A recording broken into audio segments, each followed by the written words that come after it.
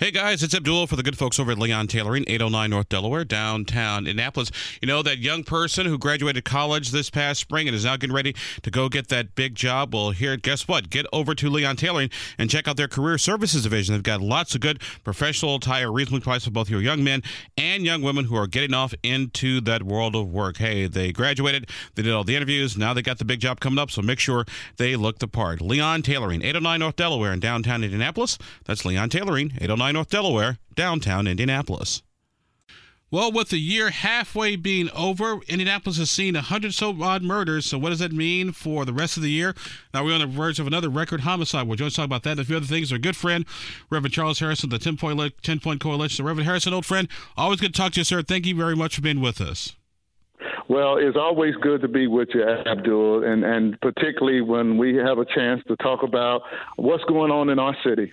Exactly. So let's go ahead and get started. About a week or so ago, we're at 100 homicides for the third time, I want to say in 3 years. It looks like Indianapolis could hit another possible record. What are your thoughts on how do we get here? Well, certainly I'm concerned that the numbers are still very high. I was hoping that the numbers would be trending a little bit lower than what they are right now. And it looks like we're going to hit 200 homicides again for the third year in a row, unless we see some major reductions in the level of violence over the next 6 months. So, we're still having a difficult time, I think, as a city, really addressing the senseless violence. And a lot of it, comes from these interpersonal conflicts that people are having on the streets that sadly is leading to a lot of violence that is still claiming the lives of too many individuals. And that's really a concern I have with the larger number of guns that I am seeing, in my 23 years of doing this kind of work with 10-Point, I'm seeing a lot more people on the streets now with guns, and we're seeing a lot more people who are even using knives, to settle their beefs, and it's just leading to, a lot of deaths, and that's what is sad, that we're at this point. Still in 2022, where our city is seeing, these record-breaking numbers. My friend, what is the cause of that? I mean, is it just that people didn't learn conflict resolution like when we were kids? Okay, you maybe had a fight at 3:15 in the afternoon, but then you dusted yourself off, you fought with your fists, and that was it? Or what's going on? What's happened to our culture? Well, to me, Abdul, we have maybe a couple of generations that really don't have the same kind of moral compass that, my generation and older generations have, where there really was a line in the sand and you really wouldn't cross that line in the sand. But today, there doesn't seem to be any regard for the sanctity of human life. And we see it played out, in families, on the streets, and in public places where when people get into arguments or fights or conflicts, they now escalate it to deadly violence. And that is certainly something that is new to a lot of us who are particularly 50 and over. We haven't seen anything like this before. And this is what's so frightening. How do you get your arms around these cultural trends today where violence seems to be glorified in certain subcultures in our society that tends to cause these numbers, particularly in urban cities, to be so high? Our guest on the program today is our good friend, the Rev Charles Harrison of the 10-Point Coalition, sort of examining Indy's homicide murder rate issue sort of halfway through the year, with cities seeing at least 100 homicides, which does not bode well for our possible future. Rev Harrison, obviously, when your folks are out, the 10-Point OGs and also the city's peacemakers are also out about, what are you hearing from people? What stories are they telling you? Well, certainly from older members of the community, they're certainly concerned about the level of violence that they are seeing from younger people. There's just this concern that they have that when it comes to the violence, that the younger people tend to be generating the kind of senseless violence that we're seeing in our community. And you hear a lot of that from individuals in the community that talk to us when we're out. They're talking about what's going on in their neighborhood, on their block. They're really afraid to talk to law enforcement about it, but we certainly hear about it. And their concerns about the drug trafficking and the number of guns that they're seeing and the shots being fired and the violence that tends to happen very quickly. You hear this from people out on the street, Abdul, when they start talking about what's going on. And then you hear the fear that people have that when they are arrested, they don't stay in jail long. And that's why a lot of people are scared to come forward and give information because they don't like the violence. Most of the people that we talk to want to live in peaceful, calm neighborhoods, and they don't like the violence. But many of them have become disheartened that they don't think much can be done about the violence because people who are committing the violence, there doesn't seem to be any accountability. And, the young people, they say, just have a disregard for the sanctity of human life. Now, is these are we seeing the murders and homicides in the usual places, or is crime actually started to spread? Because I remember we had this conversation last summer about crime showing up in places that people weren't used to it.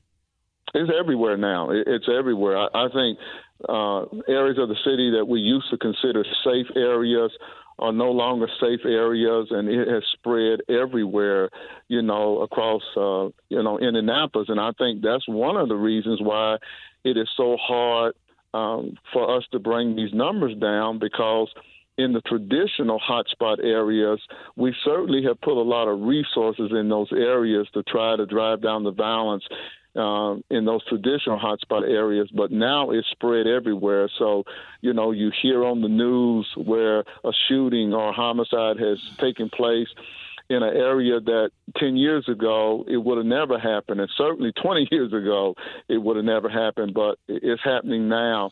And I think that's why it's so difficult for us to wrap our arms around this and get it under control. Are we still seeing the classic examples of most crime, the victim and the perpetrator know each other, particularly when it comes to our homicides?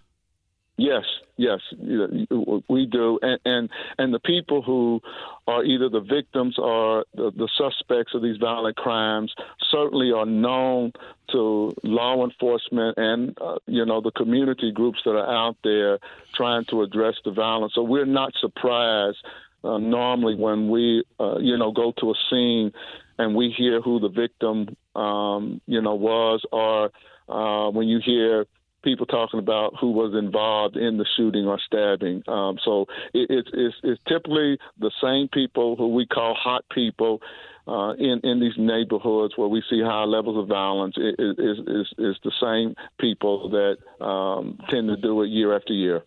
Our guest on the program today is our good friend, the Reverend Charles Harrison of the 10-Point Coalition, to look at Indy's crime issue this year. We had 100 homicides so far. The year is just about halfway over. And so what does that bode for our future? Reverend Harrison, you mentioned that the fact that just a few moments ago, that a lot of the folks who are committing these crimes are known to police. They're sort of called hot people because they've got prior criminal records. What is our court system not doing? What could the police do better? And how do they think this will hit the prosecutor's race? Well, I think from the police perspective that they're frustrated that the people that they keep arresting are getting right back out on the street. You hear law enforcement officers talk about the revolving door, particularly of repeat violent felons that are arrested for a violent crime, and they're right back out on the street, and either they're the suspect or the victim in the next violent crime. And I think one of the concerns is, and I know there are people who feel like that the judicial system has not been fair and just to people of color. And there is some legitimacy to some of the concerns, but I think where those of us who are out on the street involved in trying to reduce the level of violence, it is the repeat violent felons that we either put them on the GPS monitoring system in their homes, and many of them, Abdul, are not stopping doing what they was doing prior to getting arrested.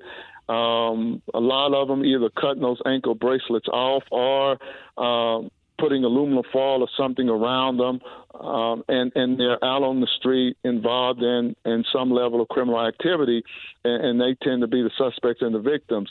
And I think until we address that issue, it's going to be very difficult for IMPD or any law enforcement agency or any anti-violence group or grassroots organization to bring these numbers down below 200 and back down to what we were seeing, around 2010, 2009, where we were around, 130 or 40 homicides and around 100 murders. So I think that's really a big issue in the prosecutor's race, is this whole issue of the broken judicial system and what do we do with repeat violent offenders.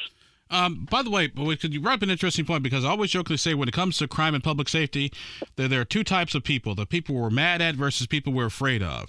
The people we're mad at, we can maybe do some things with bail, maybe do some things with corrections, send them home, send them to some type of treatment program, versus the people we're afraid of, who are dangerous, who are clear and present dangers to not only themselves, but people around them and society as well. And so I just can't figure out, my friend, what does it take to figure that out? Because to me, it seems pretty simple. If it's somebody that's dangerous who we're afraid of, they need to be behind bars. Somebody we're mad at, maybe a different type of alternative, sentencing is in order. Well, I know it seems clear to me what we ought to do, but it's controversial in the city, particularly some of the positions I have taken. And it's not that I want to lock everyone up. I just don't think that there's been any accountability with these individuals, and we keep whether it's a sweetheart plea deal with the prosecutor's office or what's going on in the courts with the judges, and they're being put right back out on the street, and there hasn't been particularly any kind of deterrent to keep Junebug from going back out committing the same kind of violent crime or escalating it to something even more serious. And I really think we have to take a look at that, if there are some better alternatives to help Junebug get on the right track without him going back in the community and terrorizing it again, then certainly I'm open to that. But what I'm seeing is he's going right back out in the community and committing the same kind of violent crime or something even more serious, or he's the victim of a violent crime. And I think we gotta really take a look at this and take the emotions of it out, because it is these people who are either being killed or they're killing people in our city. And that's why these homicide numbers and non-fatal shootings are so high. Reverend Charles Harrison with us for a few more minutes on the program today. Reverend Harrison, I want to get your thoughts on something that happened last Saturday. An Indianapolis peacemaker, unfortunately, was shot and killed on North Keystone. John J.B. Barnett, 45 years old, died last Saturday. Police were dispatched to the city's northeast side on a report of a person shot around 10 o'clock. What's your thoughts? What's your reaction? Does that sort of underline just how dangerous or just how risky, being a peacemaker or an OG can be? Well, it is, and when I heard about it, certainly I was very troubled by it, saddened by what happened to JB. But what we do, whether it be 10 Point or what the city's doing with their peacekeepers and violent interrupters, is very dangerous work. And every time those individuals go out on the street, that they put their lives at risk. And I hope this highlights the danger that these individuals are willing to go into to try to save individuals from this cycle of violence in our city and try to put them on a pathway of success. But my other concern, Abdul, about it is we have to find out who committed this crime, because I think my OGs and other groups that have people walking the streets, we don't want the message to be sent that you can kill, a peacekeeper or OG are these individuals that are part of these patrol teams and get away with that because, for some people, they're concerned about going back out on the streets and whether or not, they're in danger of something like that happening to them. So I think as a city, we certainly have to respond to this and make sure whoever was responsible for this is arrested and brought to justice. Reverend Charles Harrison with us for a few more minutes on the program today. So, Reverend Harrison, let me ask you, old friend, what should the city be doing this year that maybe has been done last year? Because I'll occasionally go through my Facebook memories feed and I'll see a news conference from a year ago. Mayor Hogshead unveils, anti-crime plan. I also saw something went back. Mayor Ballard unveils, summer anti-crime plan. It seems like we're always unveiling, plans and ideas, but the situation just doesn't seem to get better. Well, it does, and Abdul, what I've been saying, and I continue to say this, is that I think the city has to partner more with the neighborhoods, and it has to be a neighborhood-driven approach to addressing the violence. And we can't just wait till the summertime to come out with these summer plans to try to, reduce the level of violence that we see during the warmer weather. If you really look at the statistics, the last few years from June until December has been the highest level of violence that we see, even from January to June, really probably from about July to the end of the year. And until we involve more grassroots organizations and neighborhood associations where they're taking a leading role in helping to address both root causes of the violence and strategies to reduce the violence, I think we're going to be struggling with this, year after year and trying to get our hands around, this surging violence that this city is seeing. And it's interesting you bring that up, my friend, because you and I used to jokingly say that it was just a problem in certain neighborhoods. People are like, well, that's unfortunate, but it is what it is. Now that it started to spread to a little bit more wealthy, affluent neighborhoods, now it's a problem. Well, it is, and I was out last night in one of those neighborhoods where it has forced residents in a neighborhood that traditionally has never seen this kind of violence to now respond to it. And I think it's forcing people all over the city now to have a much broader conversation as to what we need to do as residents of Indianapolis to really address this senseless violence that's just claiming the lives of too many residents from Indianapolis. So, my friend, final question for you: What is 10 Points' plan for the summer to try to help mitigate our criminal homicide problem? Well, what we're trying to do, Abdul, is work certainly with more neighborhoods, and though we don't have the resources to put OGs in all the neighborhoods throughout the city where we're having a problem, what we can do is train more neighborhood to do their own patrolling or public safety walks, and that has been a great focus on our part to work with more groups so that they can begin policing their own neighborhoods and getting more people involved so that we can try to drive down the level of violence that they are seeing in their own particular neighborhood. All right. Well, like I said, we've covered a lot of ground today on the program today. Our good friend, Reverend Charles Harris, the 10-Point Coalition on Indianapolis' murder-crime issue, 100 homicides so far this year. The year's still not halfway over yet. Reverend Harrison, old friend, as always, thank you very much, old friend, for talking, and please be safe out there. Well, thank you, Abdul. This podcast was produced and edited by Chris Spangle and Leaders and Legends, LLC. If you're interested in starting a podcast or taking yours to the next level, please contact us at leadersandlegends.net.